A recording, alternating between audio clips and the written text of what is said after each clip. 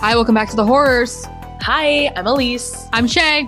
And this is part 2 of our villain bracket, March Madness.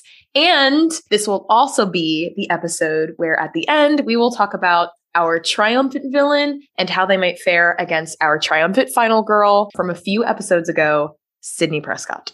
If you haven't listened to the first part of the villain bracket, definitely do that. We give a lot more context as reminders regarding who these villains are and what their powers are. We'll still be talking about that in this episode, but not as much. So if you need a reminder, definitely go back and listen to that episode from last week. Otherwise, buckle your seatbelts. Yes, and as a reminder, all idea inspiration goes toward the Dead Meat podcast. They do March Madness every year. I've also linked their March Madness episodes in our description. So if you want to go listen to theirs, absolutely go right ahead. But yeah, this is episode 4 of 4 of our March Madness series, and that'll close out our March content. So let's get into our semifinals. Okay, so first we have our winners from the Kid Division last week, Esther from Orphan against Umbrae and Pluto from Us. Here's the thing. Umbrae and Pluto, I think, are much more physical, fast runners.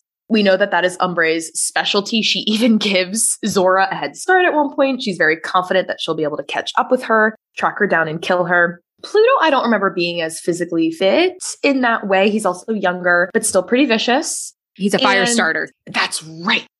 Where we don't see a ton of physicality from Esther. We see a lot of willpower when she breaks her own arm. She's confident in her ability to use handy-dandy weapons like hammers and a gun. So I feel like she's a little bit more confident with weapons, but Umbrae and Pluto have, I don't know, their specialties. They're kind of like, you know, the Incredibles.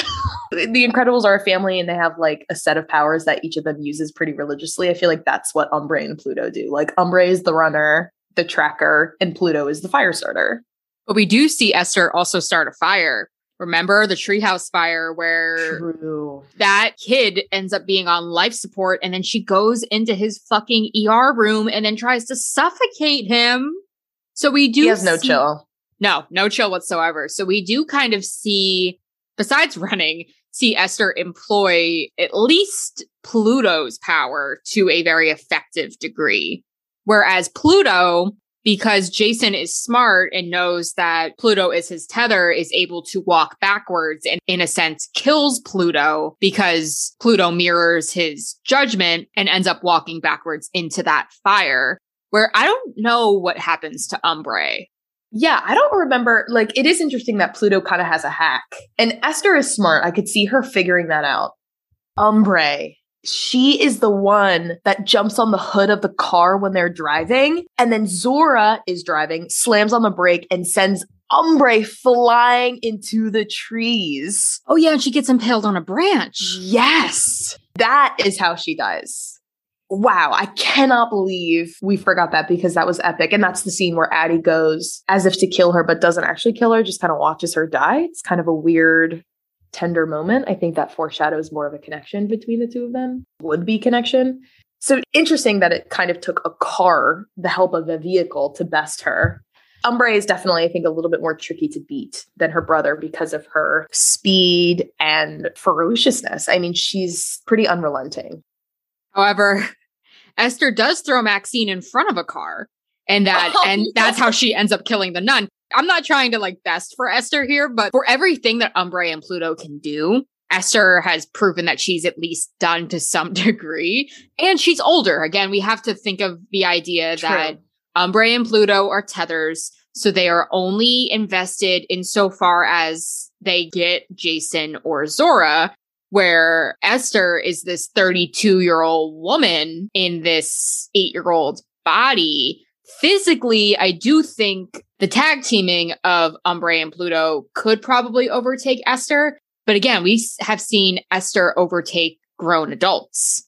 And she has, I think, the intellectual aspect on her side too. Not that Umbrae and Pluto don't, but we don't see them working as much as intellectual powers as we see Esther. She seems like she kind of has all of her boxes checked.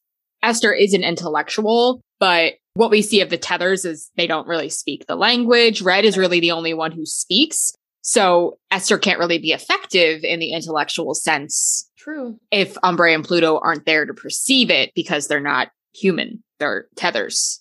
But again, I can't get past that Umbrae and Pluto would have any motivation to go after Esther. I don't know. I mean, if we were looking at just one of the siblings, the Tether siblings against Esther, I think that she could best them individually, but it's that pairing that makes it tricky. I feel like in this case, I'm going to look at stats. I feel like Esther's high kill count already. And she does have a type of victim, but she has a universality of victims. Like she will go after who she needs to go after to get what she wants. I feel like that makes her a little bit more of a threat. Even though she's not as fast as Umbrae or not as gifted with fires as Pluto, we do see her use her physicality and fire to still get what she wants or aim for what she wants in some capacity. And we see her use weapons as well. I'm okay with moving Esther on. Okay. That one's hard though. Because it's almost one that I would like to see play out because Esther is not a likable villain, in my opinion. So it's kind of hard moving her on. But again, I feel like statistically with her age and her experience, I do think that it's her. We also don't see Umbrae and Pluto working together ever. That might change things too. Like if we ever actually saw them working together as a team, instead we kind of just see them moving as a familial unit, but working independently. So if we saw more of a dynamic, I think it would be easier to envision them besting Esther, but I don't know if they have that. I think it just comes down to Esther's real lived experience that she's just a kid, but she's not a kid and she just has experience. And if her forte is killing adults, then to me, these children, even if they're not your traditional children, would kind of be like a cakewalk to her. Yes. The children that we see her interact with in the movie also seem like a cakewalk to her. I mean, Maxie gives her a run for her money there at the end, but it gets close. And she does break that Bo Peep hating girl's leg. Yes. All right. I feel fine. I think Esther is one hell of a villain. I think moving her on is okay. But Umbrae and Pluto are a team I would not want to meet. Correct.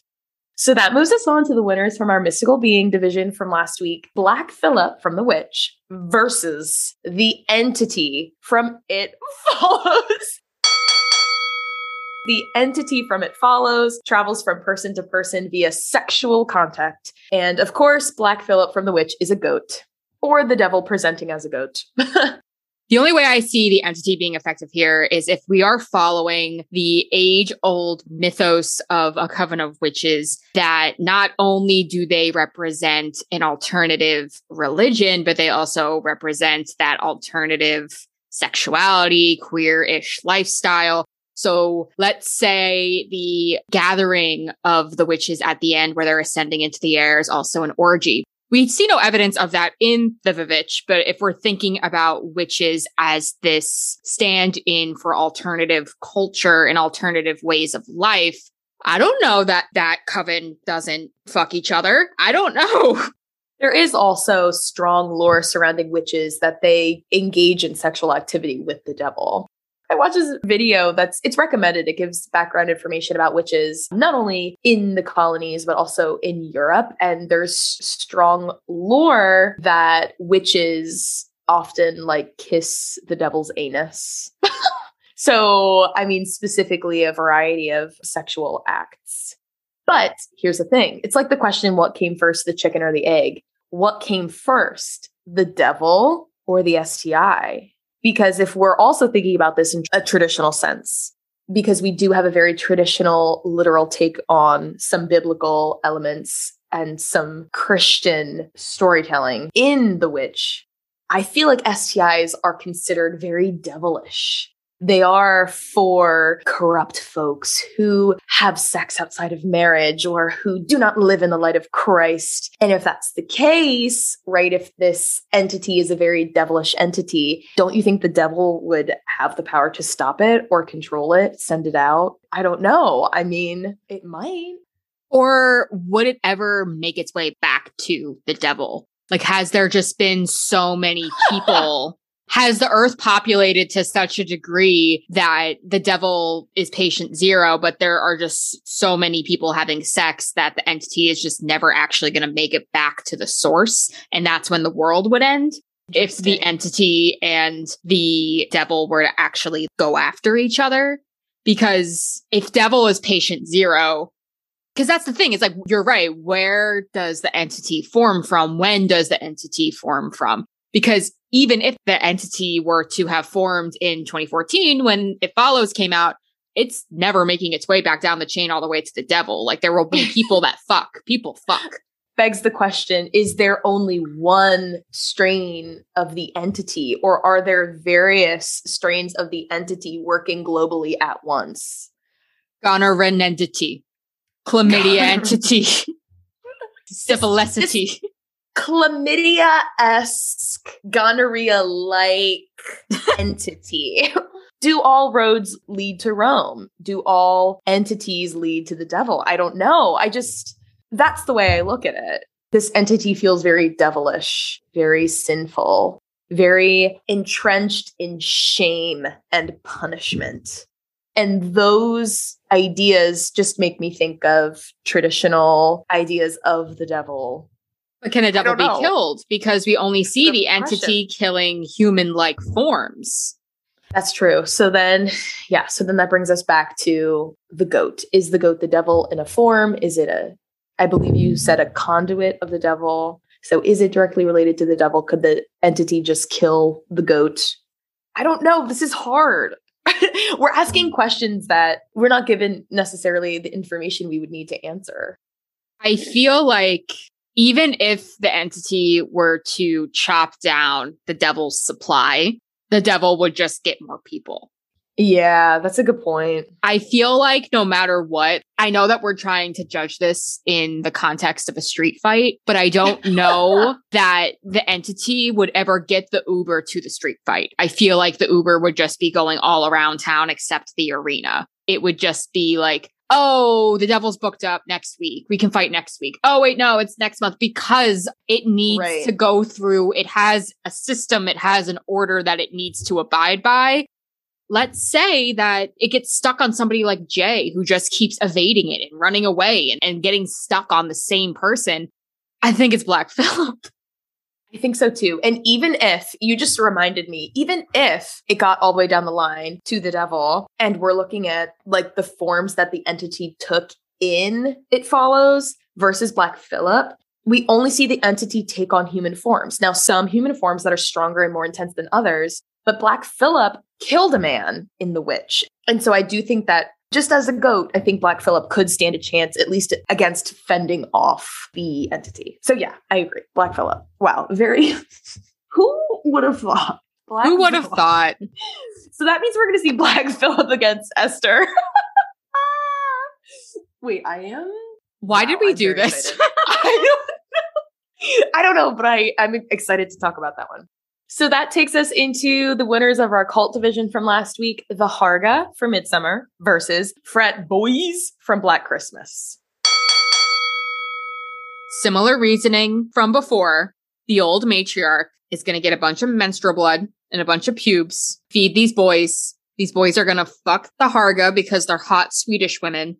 And then they're going to get all their new blood. Yep. The frat boys will be frat boys. Look, they're going to piss on the magic log. Yep. That's it. You know, like they're going to be disrespectful because of course they are. They're not going to respect that the Harga are a matriarch because they are. They're going to get as far as to like fuck the Swedish women, which is what the Harga wants. And then they're going to be dispatched. They're going to be put in bear costumes. That was the quickest. I mean, that was brilliant. That's it. See it. Excellent. That's it. Excellent news. Okay. Goodbye, frat boys. Moving on. Witch Bitch Division. Our winners from last week, we have the Witch from The Witch and the Ballet Coven from Suspiria. So one witch versus many witches. Yeah. The Witch from The Witch. The Witch. We see her exercise power and pull some interesting tricks, like making a baby disappear from right in front of her sister when she was playing peekaboo with him. We see her exercise power in that she is not at all timid when it comes to killing a baby and eating it to restore her youth. we see that hole in the barn roof that alludes to perhaps a broomstick ride or a flight through the sky in the night after she kidnaps the twins or eats the twins. I'm not sure what she does with them, but they're gone.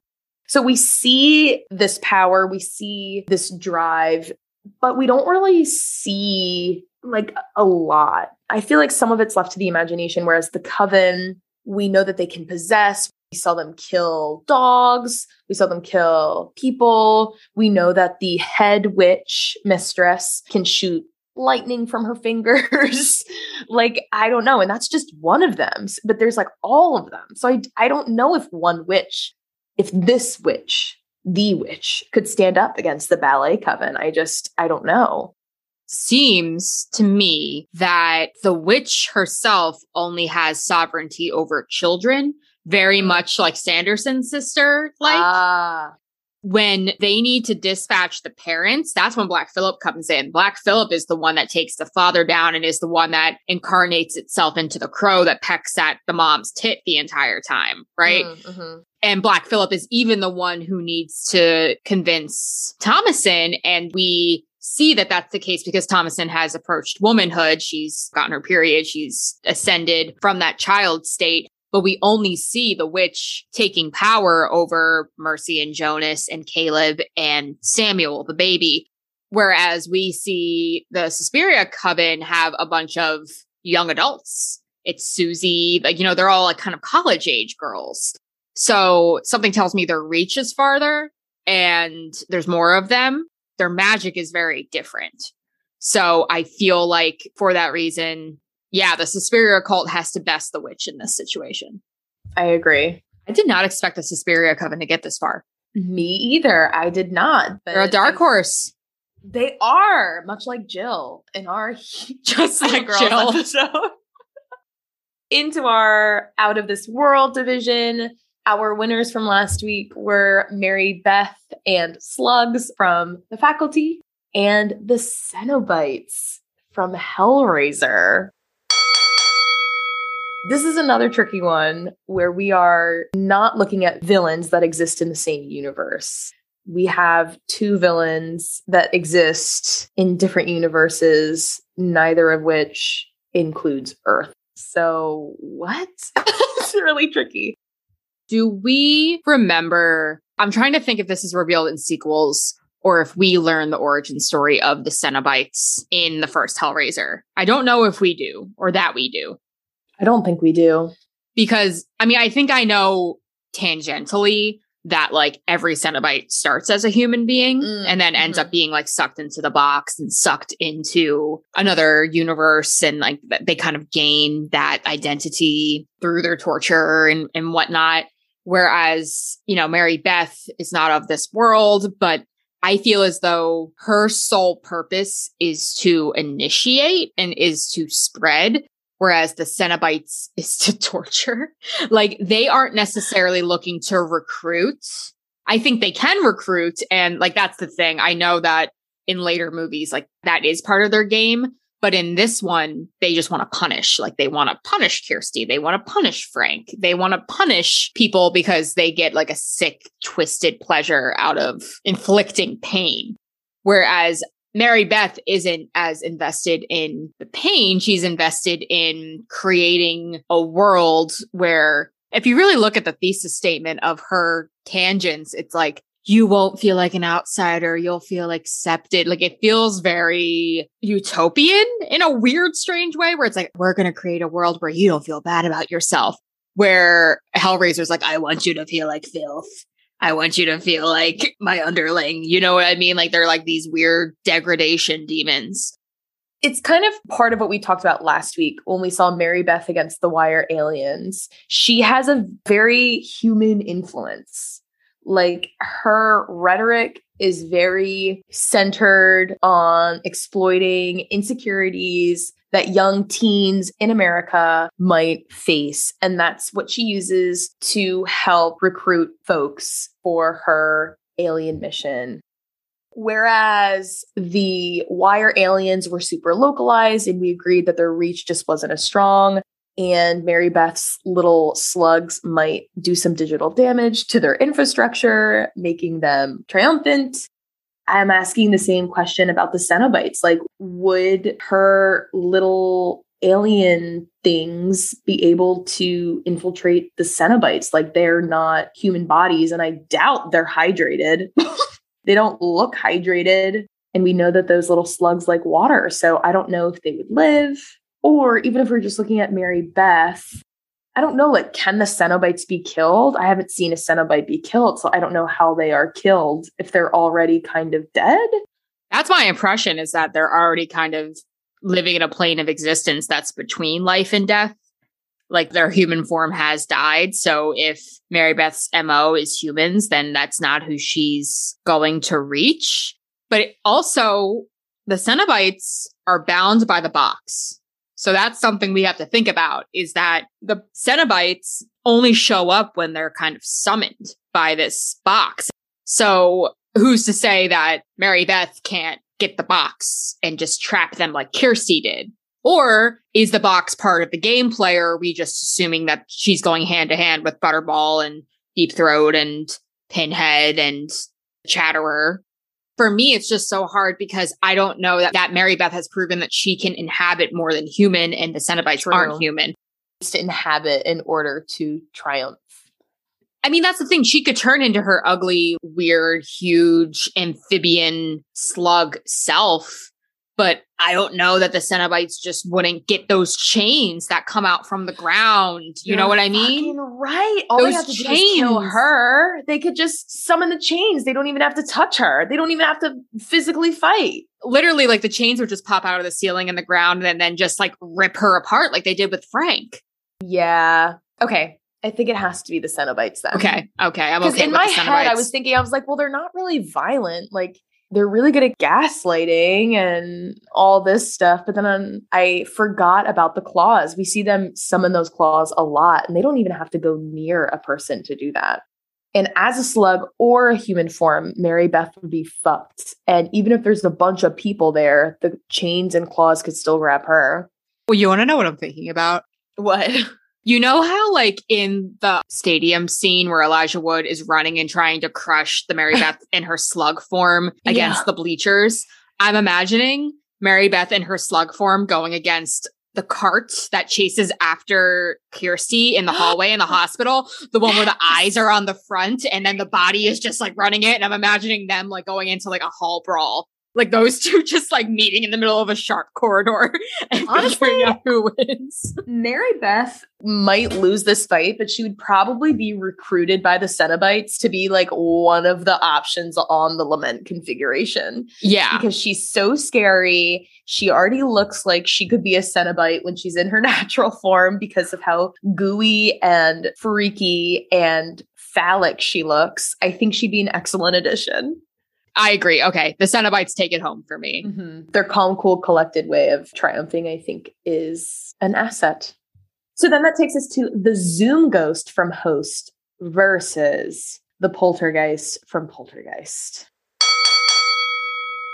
Here's the thing. The Poltergeist is location bound. True. We talked about this with Lara Barnes, but Lara Barnes was a entity, whereas the Zoom Ghost, very much like Gemma conjured, is a mask. And we don't know who's behind the mask at any given point. Like the way that, is her name Celine, the medium from Host? The way that she had described it was, because you made up a story of an identity that does not exist in real life, you are holding up a mask to the Shadow Realm, and you are pretty much inviting anybody who wants to put on the mask to come through and manifest. So we don't actually know who is the one that's tormenting this group of friends, because Gemma conjured an incorrect spirit.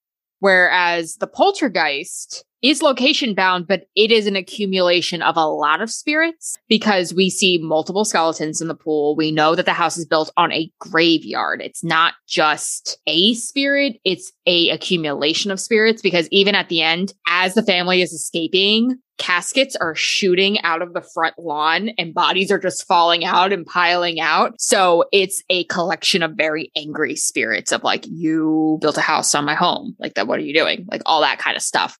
Whereas the mask, we don't know who's wearing it at any given time, but we can presume it's one. And it can only exist in the spaces should the call continue. But it's having very real consequences in multiple spaces. But also, the poltergeist doesn't end up killing anybody. The Zoom Ghost does. The Zoom Ghost kills many people. Everyone survives in Poltergeist. The Zoom Ghost is fucking crazy. Yeah. It's kind of like the question of, would the poltergeist have more to fight for if they're defending their home ground? But it's also like the Zoom Ghost has no pull to this location other than seeing a mask that they could fill and manifest. And they just decide that they're going to kill everybody. Like they have nothing to gain, nothing to lose, just a spirit from who knows where, seeing an opportunity to wreak havoc. I think that's really scary. If we have these ghosts or these entities fighting, the Zoom Ghost, I don't know. I mean, we see it take hold over humans. We don't see it open portals or reanimate skeletons. Like it doesn't have that power. So even though it's very scary and violent, the poltergeist still might be more powerful because of what it demonstrates and because it is a compilation of many, many spirits instead of just one. Yeah, I feel like there's multiple dimensions at play because there's the multiple dimensions that the poltergeist is able to take Carol Ann, take a full human that is still living and throw it in another dimension where it still exists. I'm also just thinking that like Poltergeist came out in the 80s and the internet and video chat wasn't a thing, obviously. Is it one of those things? Does the Zoom Ghost even have the ability to speak Poltergeist's language where it's like, True.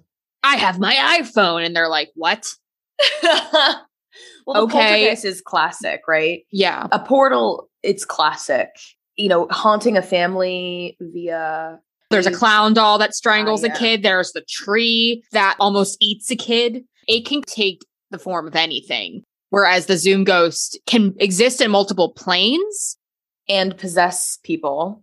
The only thing I can remember it physically doing is it lifts Ginny over that pool and breaks her neck, right? Oh, yeah. Oh, God, it's so scary. And then it throws Emma out a window through a picnic bench. And then, you know, it pulls Haley's chair a bunch of times and then knocks Gemma out with a vase. Oh, God. And I forget what even happens to Teddy, but he gets set on fire. I remember that. For me, I think it has to be the poltergeist. We're looking at the physical harm of humans versus a portal. And if the Zoom Ghost exercises its power through hurting humans, I don't know how it would fare against the poltergeist. When the poltergeist can open portals, it can reanimate skeletons. We don't see that same power from the Zoom Ghost, even though it's so scary. I am literally scared just thinking about it. Poltergeist it is. Okay. So then we're going to move on to our grown men division. Michael Myers versus Jason, acting as Pamela Voorhees, his mother. Michael Myers is very good at killing women. You're right. And if we're talking about Pamela Voorhees as the acting body, she's definitely at a disadvantage. It's so strange because both Jason and Michael are the two of perhaps like the Mount Rushmore of slashers that have supernatural qualities to them. So it's strange trying to compare the type of supernatural qualities they have and make it so it matters. They're both location bound is the thing. True. Jason is in Camp Crystal Lake and Michael's in Haddonfield. Both are very location bound. They're now going to go on the road. It has to be an away game for both of them, I guess, because either one Super of them, Bowl, they have to have a neutral playing ground. Exactly. They need to have a neutral home field advantage. Exactly. There needs to be like a house that looks like a cabin that multiple people could sleep in order for it to be fair for both of them. I feel not at a disadvantage, but I feel like I don't have as much to say about Jason because I've only seen his mom. Although I do think that Pamela Voorhees acts with such strength and conviction that I can see that she is somehow influenced by her son's spirit, which I think makes sense because he does come back in the movies. I don't know what Jason does on his own. So if I'm just looking at this as Michael versus Pamela, even with her strength, Michael can match that strength. And like you said, he's very good at killing women. I feel like he could best Pamela. It'd be different if we were comparing legacies because Jason obviously proves himself by the second, third, fourth, fifth, umpteenth movies that he has a level of supernatural strength with his machete and all that kind of stuff. But you're right. If we're going by the rules that we set, this is the first movie we have. And in the first movie we have, it is Pamela as a conduit. And no matter which way you slice it, Michael is a behemoth of a man. And I do believe that Michael has mommy issues too. If anything, he'd have even more incentive. Correct. Even though I do think they have similar things, because Michael kills his sister for having sex and Pamela is killing these camp counselors because they were having sex. So if anything, I think they'd be drinking buddies. But if you had to pin them up against each other, I think that Michael has that proven vengeance. He's a little more practiced. I feel good about that. But I also feel extra curious about the other Friday the 13th movies. They are super foreign to me. So I feel like I definitely need to watch them. I feel like we need to watch at least until the third, because he doesn't even get the hockey mask until the third one. Really? What does he have in the second one? Just a sack. It's just like a burlap sack. Oh, now that you say that. A lot of people say that the second Final Girl is one of their favorites. So I feel like it's worth watching. Okay, we should do that. Maybe we could do that again this summer. Yeah. Okay. Let us know if you want us to do that. It's also funny because I was thinking that there's a whole ass movie on this subject for Freddy versus Jason, and we haven't covered any of the Nightmare on Elm Streets yet. We have to do that. I have an insistence that we at least do the first three. Of the Nightmare on Elm Street movies? There's many of them, but the insistence is we do the first three because that's the arc of their final girl. She... not to spoil it, but she dies in the third one. So, but I need you to see all of Nancy Thompson's arc because she's one of the best final girls. And she's not even in the second one. It's really just 1 and 3. But the second one's the really gay one that I told you about. So I want to do the first 3 Nightmare on Elm Streets eventually. But yeah, I think it's worth looking at a couple of the Friday the 13th too. Because I think after the first one, they get better in pace. They're a little faster. Yeah. Okay, that's great. Okay, wow. Oh my God, I just got so excited for so many things. Yes. Can you believe? Did you ever think I was gonna get excited? This makes my heart tickle so much because it's this is such nerdy fan lore, and you're like, oh my God, yeah, this, that, and the other thing, and I'm like, ask me 5 years ago if we would be having these conversations, and I'd be like, oh my God, fucking crazy. Oh my God, what was that one movie we watched that one time? We were watching a movie, and we made a compromise for the scary movie we'd watch together. Was it American Psycho or something? Might have been American Psycho. Oh, no, it was Silence of the Lambs. Okay. You know what I was actually thinking about today? I was thinking about As Above, So Below and how you loved that because of its lore and stuff. And I was like, we should revisit that eventually because it was the first horror movie where Elise is like, oh my God, that was good. And I was like, really? Yeah. In a lot of ways, As Above, So Below is a little bit of the beginning of this origin story. I feel like that positive experience where I was really, really into that movie is one of the reasons why I felt like I could say yes to this podcast idea. Because I was like, you know what? If I could do that, I bet there are other movies out there that could pique my interest. Anyway, let's get back to the game board. Okay, so Angsty Teen Division, really tough fight coming up, y'all. Jennifer Check versus Ginger Fitzgerald. This breaks my heart because I love them both so much. They might be 1 and 2 in my top lady villains in what we've covered so far. How can they not be? Because they really are on such a similar playing field. They're also relatable because they come from places where both of us have been. Whereas it's harder to connect with wire villains from Await Further Instructions and Baby Groots who steal babies, right? These are two women that I think so many viewers love because they can see parts of themselves and they can see almost a relatability in the crimes that they commit. It's complex. Although I will say, I think Ginger walked so Jennifer could run, and not enough people have seen Ginger Snaps. So I will give a little bit of deference in that regard because Ginger Snaps is a little bit of a cult classic that I insisted that we covered early on because it's one of my favorites. But obviously Jennifer's Body is a resounding hit for a reason.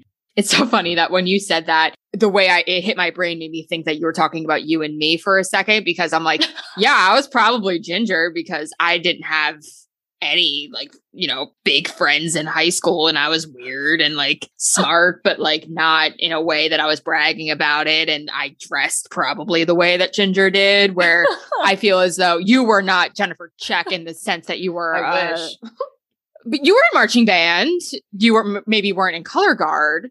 I feel like you were more central to the operations of your high school, even if you wouldn't admit it. I love that you perceive me that way. I was on homecoming court. Exactly. I do like to say that I came in second place.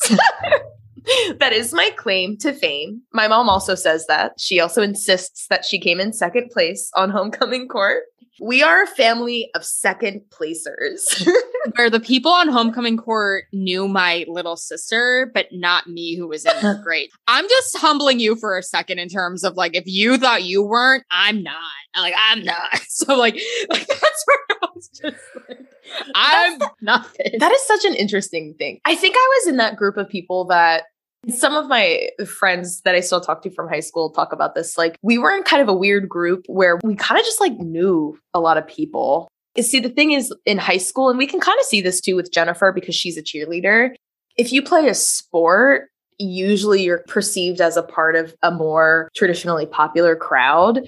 And whereas some people would like to argue that marching band is a sport, it's not really the same thing. So I still knew a lot of people from being involved in things. I was not a sports person in high school, and I did theater and music, which is a little cringy if you look at popular culture. I mean, I had a good time, met people, but you were a lead and I was on stage crew though. Like, that's what I'm trying to illustrate, is that you were Elizabeth Proctor and I was assistant stage crew manager. So like, that's all I'm trying to illustrate at this point is that wow, I feel so flattered, honestly.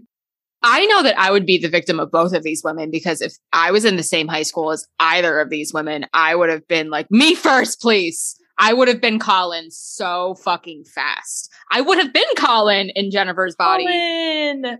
He's so damn likable. You know, that's something that we forgot to mention in our Scream episode, is that Colin was fucking Red Right Hand guy. What? Colin is Vince. What? Colin is Vince. Vince in Scream is played by the same guy who played Colin in Jennifer's body. And we did not mention that. You remember it now? You see his face? I do. I feel like his hair is lighter in Scream. I guess it's always easier to be lighter than bottle dye black. Okay, so I'm going to bring in the same logic that we brought in when we were debating Needy v. Bridget, which is succubi traditionally beat out werewolf characters. What are your thoughts? I think it was easier to defer to Needy in that situation because Bridget was not an actualized werewolf. True. In this case, Jennifer is going up against a full-fledged ginger lycanthrope. There's a little more veracity in that sense. And here's the thing that leaves me a little bit partial to Ginger, which you know me is impossible to say because I love Jennifer so much, is that Jennifer relies on a steady supply of boys or girls, but people to eat, correct? Where lycanthropes, it's a progressive thing. Like, no matter what, Ginger was going to become that werewolf at the end. It was a matter of, it took her that month to keep exhibiting all of these symptoms to grow into her like final form on Halloween. She did eat Jason and turn Jason. She did kill Trish, I think her name was, but I don't think that those kills were as supplemental to her transformation as Jennifer needs the blood of boys to stay strong and invincible. We do see Ginger in a little bit of a lull like that, where she feels weak and she feels tired and all of those types of things. But I don't know that her transformation would have been inhibited by not eating things. She felt these urges and she felt like she needed to, and that's what drove her to do it. Whereas Jennifer seemed to have a little more power of free will, but that also led to her self-weakness in that way. I think Jennifer full charged and Ginger full charged could go ahead and it would be a grisly battle. But because Jennifer is reliant on a steady supply of eating other people, I don't know how long Ginger going as a werewolf and then like in her fully fledged form, like would that just be who she is now? She wouldn't go back to being human. She would just be this wolf-like creature. And that's the thing. She tears that guy Sam apart limb from limb, and she kills a lot of fucking people. And no matter what, even if Jennifer can like unhinge her jaw and like do whatever, like it doesn't amount for the fact that Ginger is hulky and she's muscular and she like gets real big. I mean, I don't disagree that Jennifer Check would put up a fucking fight. But like, you know what I mean? That's the only thing that I'm so hesitant to give it to Jennifer on, is because Ginger's transformation was going to be stopped. I think Jennifer relies on her cunning and charm in order to exercise her physical power. Whereas Ginger, the more into her transformation she gets, the less she has to do that. She can just be this physical force and exercise this physicality whenever she wants to get what she needs. So if Needy can fight Jennifer off as a human and Jennifer's a succubus, then I feel like Ginger as a werewolf, I don't know if Ginger would last as long in like a brawl in a swimming pool. I'm trying to think about the relationship between like Jennifer and Needy versus Ginger and Bridget, where at the end of that movie, Bridget is so willing to like eat Sam's blood and binds her blood with hers, where Jennifer bites Needy, and that's what like turns her into that. And yet you still see Bridget defending Ginger at the end and wanting to preserve Ginger at the end. Bridget does kill Ginger at the end. And so does Needy. Needy kills Jennifer at the end. Like, they're so similar. That's the thing. I'm trying to think of like where their weaknesses are in their relationships. And it's so weird because Jennifer and Ginger both hold the power over their other person, like literally until their last moment that they're alive, and then they're not. It's so hard. I think I'm going to follow your lead on this one.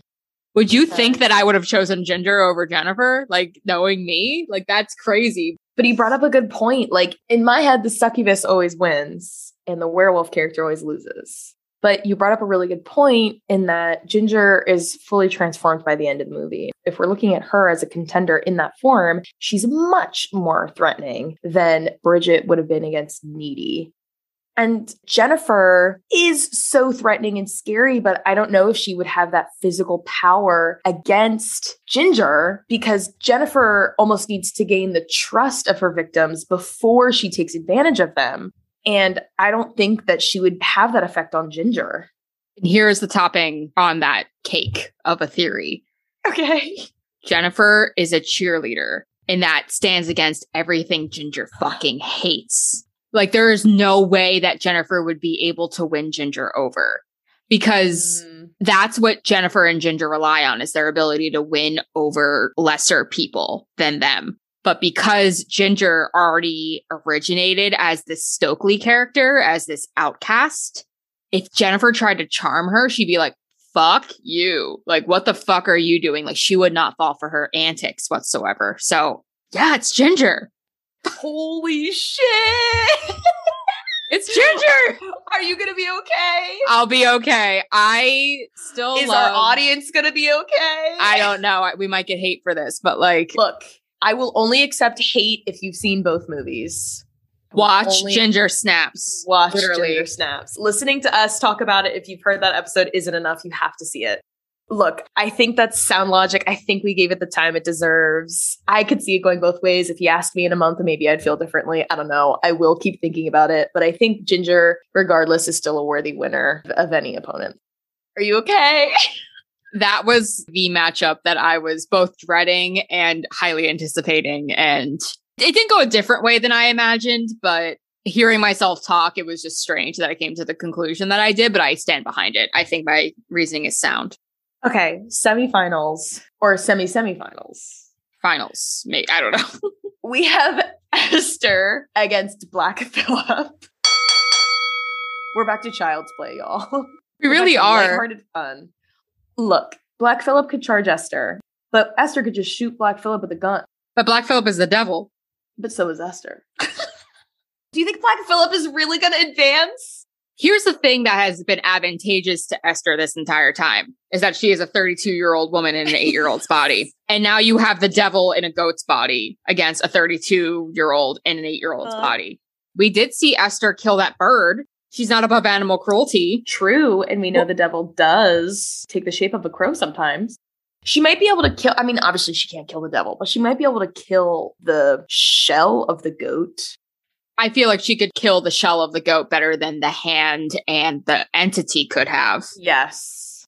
And that's what we saw Black Phillip paired against previously. If Black Phillip could kill that Hulk of a man dad from the witch, he could definitely charge Esther pretty easy. Do you think that Esther could be convinced to like write her name in his book? That's a good point. And would that be a version of besting Esther? I think it would. However, Esther doesn't strike me as the kind of woman who loves to support other women. Yeah, and we see that in that coven. It seems like those women at the end especially are they have a thing that vibes and that works, and they live together as women and function together as women. I don't think that Esther would want to work for anybody but herself. No, I agree. I don't know that Black Phillip would be able to coerce Esther because the way that Black Phillip coerced Thomasin is by killing all of her family, but Esther doesn't have one. Oh, that's fucking true. So Esther has nothing to lose in that regard. So she'd be like, I'm the baddest bitch here. What the fuck are you talking about?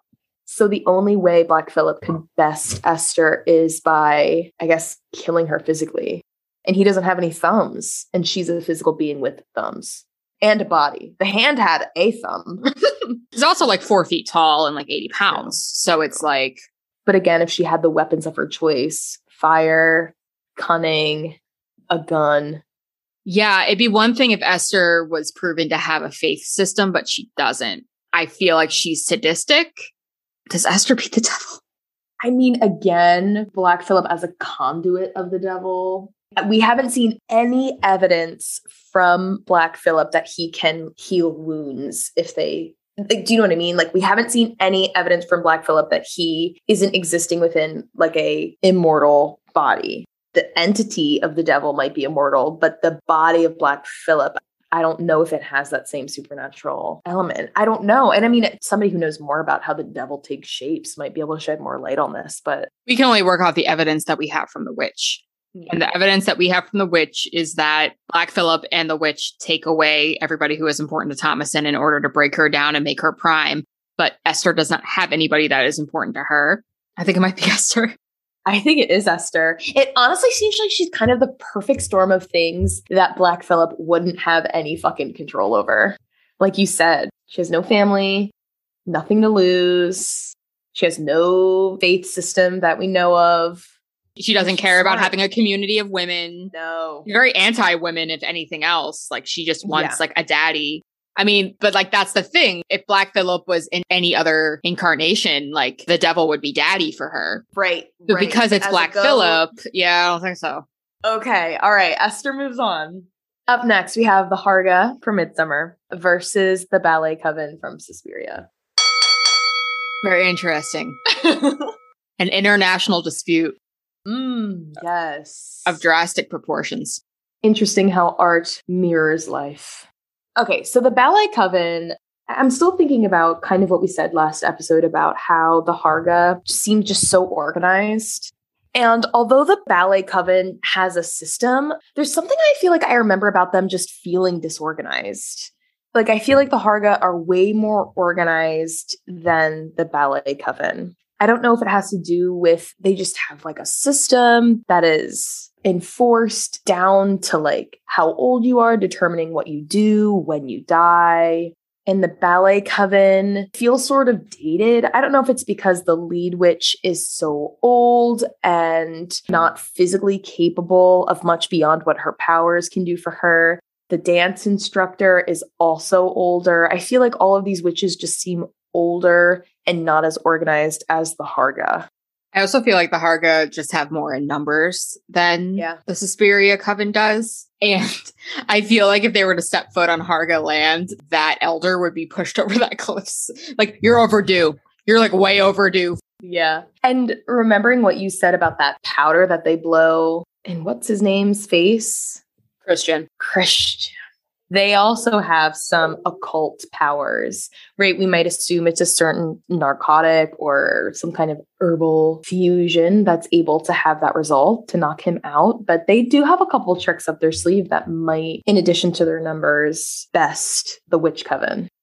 I'm okay with giving it to the Harga.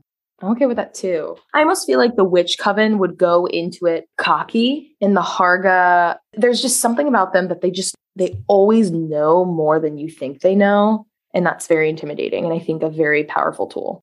I think they're just always aware of who the strangers are. And I don't feel like a Suspiria Coven has enough strength in numbers or trust in each other that the Harga have made. So yeah, it's the Harga. All right, I vibe. Moving on. We have the Cenobites versus the Poltergeist. Holy shit. We have the Battle of Dimensions at this point.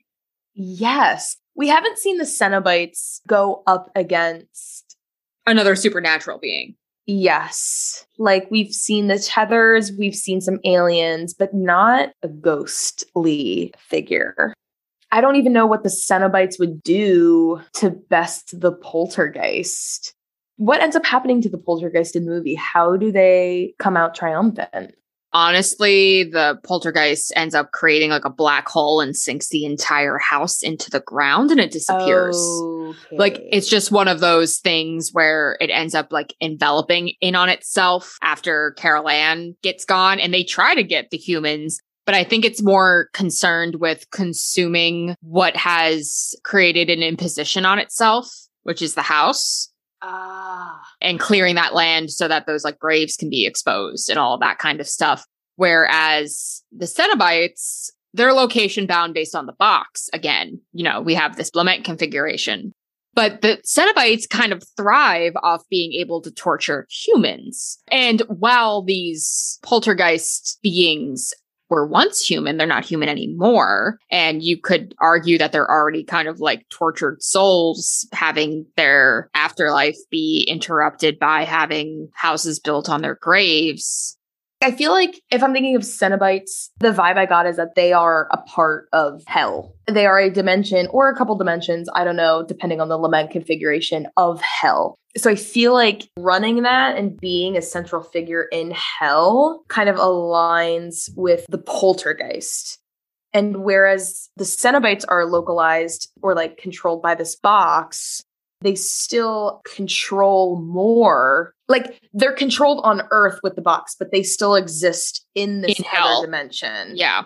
Whereas the Poltergeist, like you said, is localized. It is because of this graveyard, the spirits of this forgotten graveyard on which a house was built.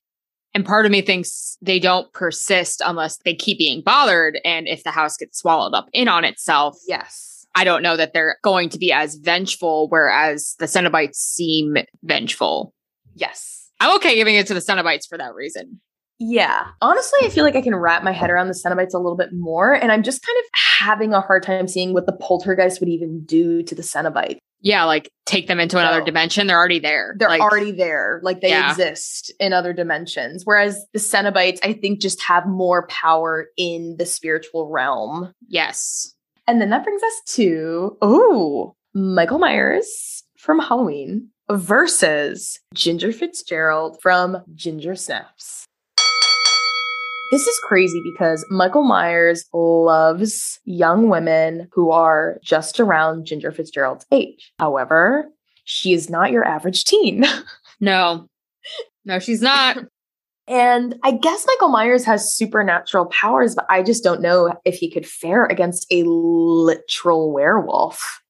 I don't know that he could. Like, he has his butcher knife, and he is tall and menacing and strong, but we don't really see anybody lose to Ginger besides her sister.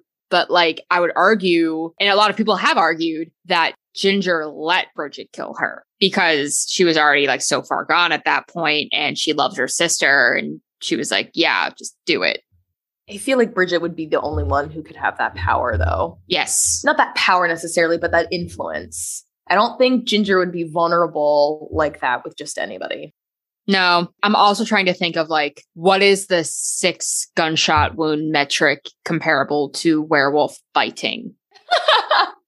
Like, what's the metric of like, how much would Ginger have to fuck Michael up before he like was done?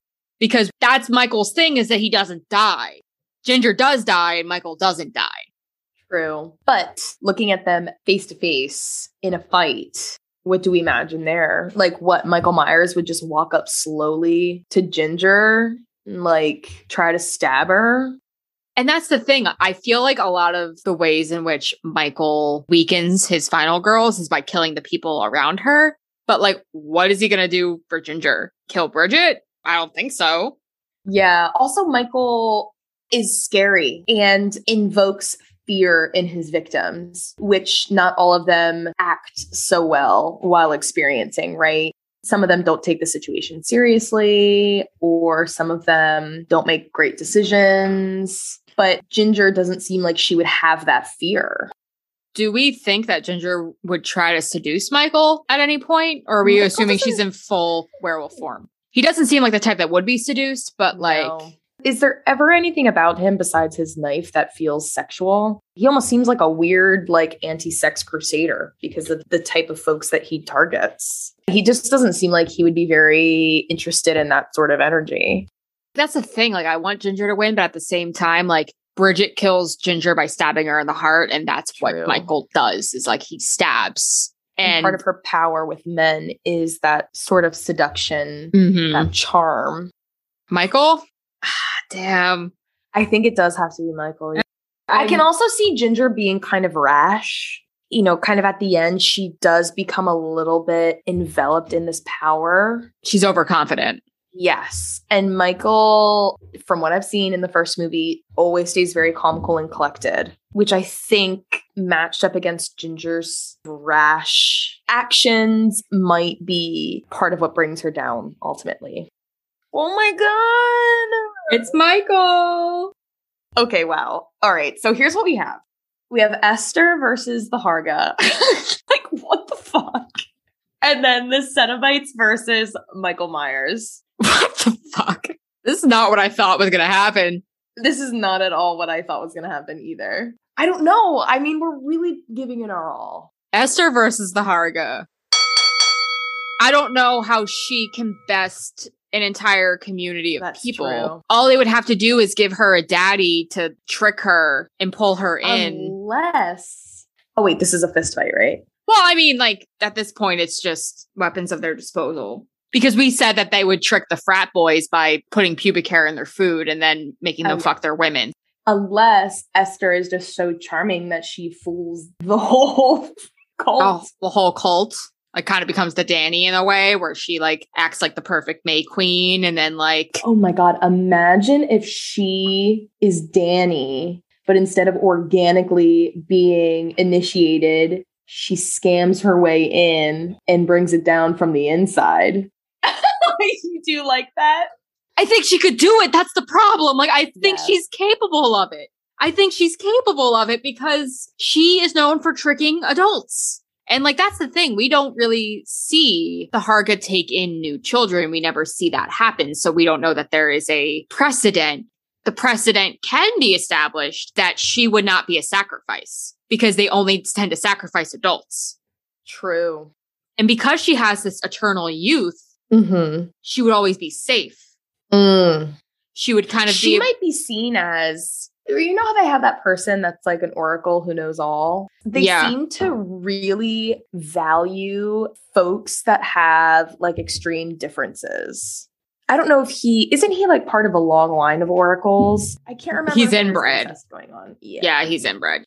Even if Esther plays the child card for as long, I don't even think she needs that long. Like, she has a couple years playing that card, and I think that she could be victorious. And then what? She just sets fire to the whole town? I don't know. She could do it. She says a prophecy that all of the women need to sterilize themselves or like be part of that like sacrifice so that she is the only receiver of daddy. Oh my God. Esther would be able to bring down the Harga. Is she going to be able to bring down the Harga? I think she can bring down the Harga. Let's fucking bring her on. Holy shit, it's Esther. Oh my God. Esther is in the final 2. So that means she's going either against the fucking Cenobites or Michael Myers. Oh my God. What did we do? I don't know, but this is some weird ass shit. Look, looking at this concept feels easy, but trying to mesh all of these different universes is really hard. And I take solace knowing that we are trying really hard to consider as many angles as possible. Cenobites versus Michael Myers. Are they just going to rip out those chains again? Wait, okay, I think I got it. Oh, tell me. All right. So we've seen the Cenobites so far paired with the Tethers children, Triumphant. Mary Beth and the Slugs, they came out. And then the Poltergeist. Michael Myers, with the exception of the Tethers, who were young children, is the closest thing to the Cenobites demographic, right? They are looking for adults to prey upon. Now, I don't think that Michael Myers would be a successful candidate because, and we talked about this, he's not very sexual. If anything, he has beef against sexual expression. He seems to prey on teens who are expressing sexuality. He kills his sister because she has sex, and he wields this knife, which is phallic, but we don't really see him engaging in this like sexual behavior himself. And I don't think that the Cenobites would find in him the BDSM prisoner that they would prefer to find. I'm just trying to think if Michael would be astute enough to pick up the box and figure it out. Because that's the only way you stop them, right? Is by imprisoning them. And the only way that Kirsty was even able to do that was by convincing them that she had something greater for them to take instead of her. Whereas I feel like if 4 Cenobites just showed up and just grabbed Michael Myers, like I don't know what he could do. Back to the Us logic, he would stab them and they'd be like, ooh, goody. You know what I mean? I could also see them literally being like, you're boring, Michael, and walking away. Like, you're too vanilla for us. Yeah, like, even if they did bring out the fish hooks and tear him apart, like, they're not going to get any kind of reaction. No kind of pain, no kind of pleasure. He's like this silent, stoic machine. Either way, it doesn't seem like the Cenobites are going to get what they want out of him. Does that mean he wins then? Because they aren't getting what they want out of him and then they just kind of like teleport elsewhere and disappear? Or does that mean that he loses because he's so easily overtaken because he has nothing to give? Here's the thing. Uh-oh, we have a breakthrough? I don't know. The Cenobites tend to get off on resistance. And if you're saying that Michael is resistant to anything sexual, then I feel like that intrigues them more and makes them want to torture him more and like really get down to his level of pain. Because it's easy for somebody like Frank, who like enjoys the BDSM type stuff, for them to break him down because he already wanted to experience the greater realms of experience or whatever the hell they called it. Whereas if Michael is this unflinching person, does that make them more motivated or bored? Like, that's the question. Because we don't really necessarily see the Cenobites say, no, you're too vanilla. If anything, they want to get somebody who is going to be hard to crack because they want to like torture somebody. I don't know. Okay, so you raised a really good point. Would Michael be able to figure out the lament configuration? But I think he might be smart enough to figure out that he could just break it. Like break the box? Yeah. Can the box be broken? Does that release all the Cenobites then? I don't know.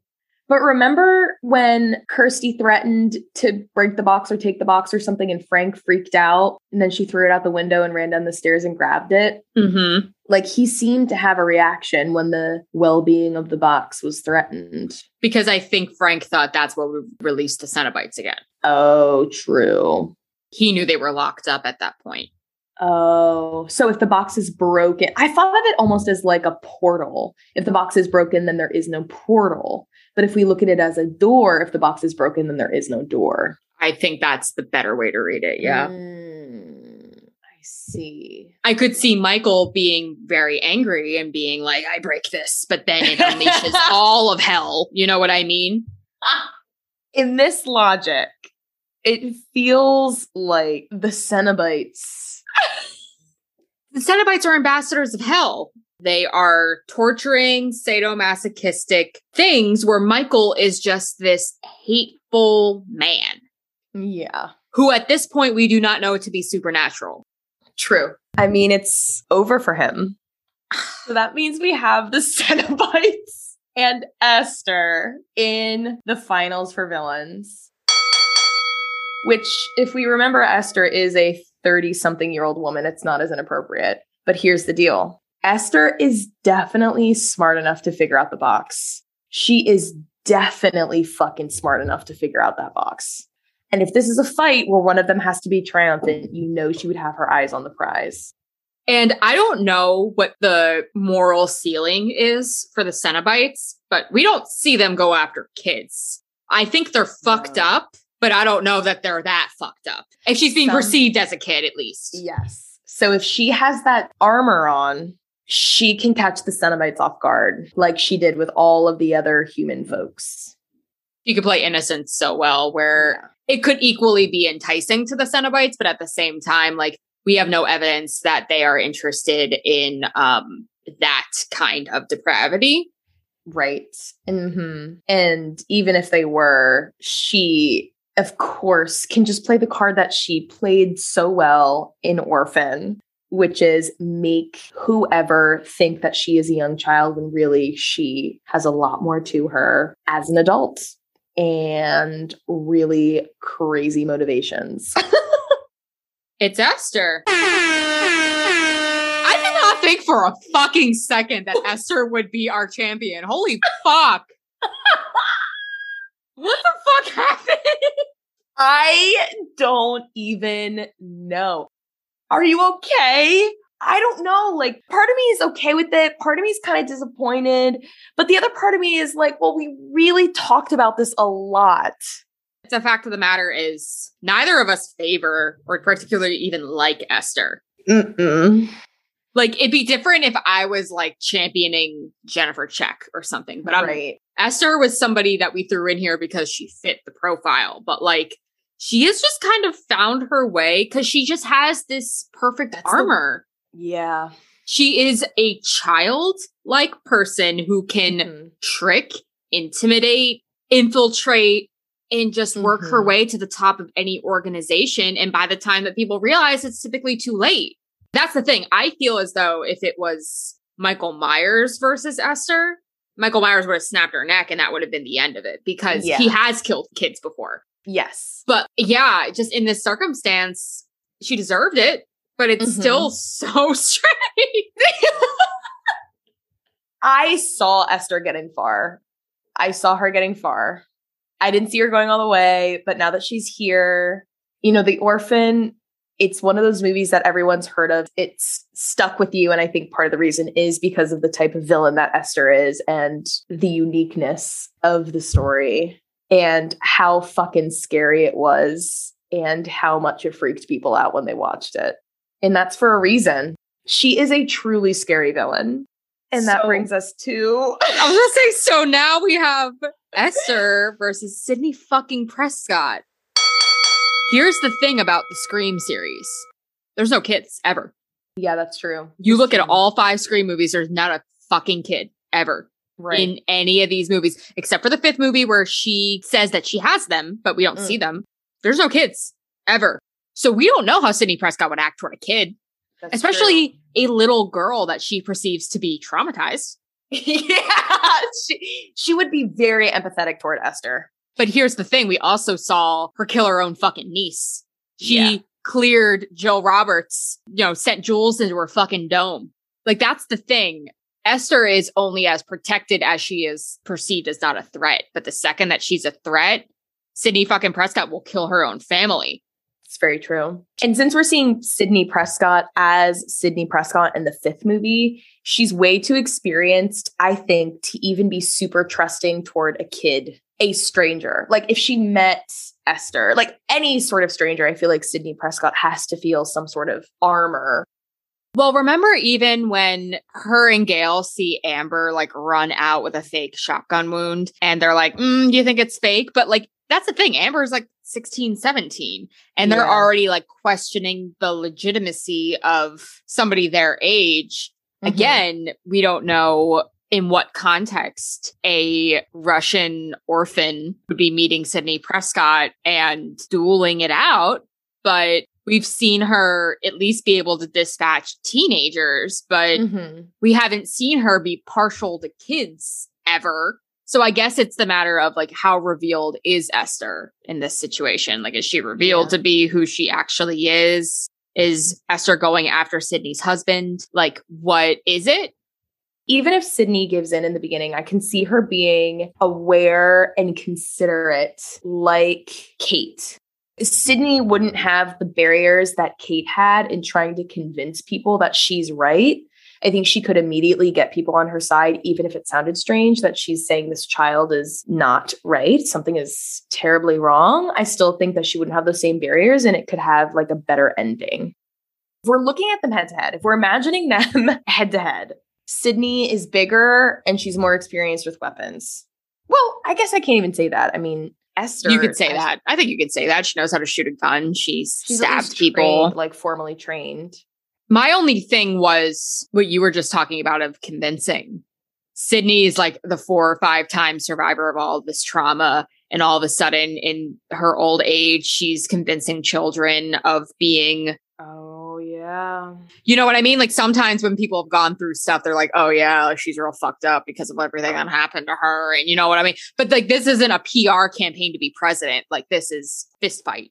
Right. If it's a fist fight, I think it has to be Sydney. Because look, I'm not fucking giving this whole thing to Esther. Sorry. But also Sydney is strong and she could beat the shit out of Esther. Esther's been bested by a mommy. Haha. Even though the mommy that she got bested by didn't even make it past the first round of our heroine bracket. The fact that Sydney is just so weathered and ready. Our reigning champion of March Madness is Sydney motherfucking Prescott. I'm happy with that. I'm super happy with that. I'm still like mad Esther got as far as she did, but at the same time, like it's just the way it had to happen. Yeah, it's just the way it had to happen. And damn, that was a lot. Also, how would like Sydney fight the Harga? Like, I don't know. Like, what would that have even looked like? I don't know either. Again, we gave it our all. And I think it was fun imagining these different worlds overlapping and how some of our favorite villains would fare in a different environment. It was definitely an interesting exercise that has left me feeling completely fucking tired and drained. And I guess maybe realizing I was a little bit more attached to some of these villains than I thought I was, because it really was hard to see some of them go. Until next year. Until next year. Yeah, maybe next year. I could see us maybe doing a smaller bracket, maybe with what we get to cover in this year. Yeah, either that or we have to do a lot more collaborative episodes where we get a lot more characters in there. True. Or maybe do some polls and see, again, like who people want us to cover and all that kind of stuff. Either way, it'll definitely be a different format next year because we can't cover 29 movies in the next year. I guess, who knows? Stay tuned. Maybe we will, maybe we won't. No promises, but we'll do something similar next year, hopefully. Yeah. Well, thank you for tuning in, y'all. If you are interested in keeping up with us and what we are up to and the several things that we are still contemplating and have yet to give answers for regarding what we're planning next year or in the next coming weeks, follow us on Instagram at The Horrors Podcast with a W, and or email us at thehorrorspodcast@gmail.com if you have any questions, comments, concerns, anything like that. Yes, and until next time, we're The Horrors. Bye. Bye.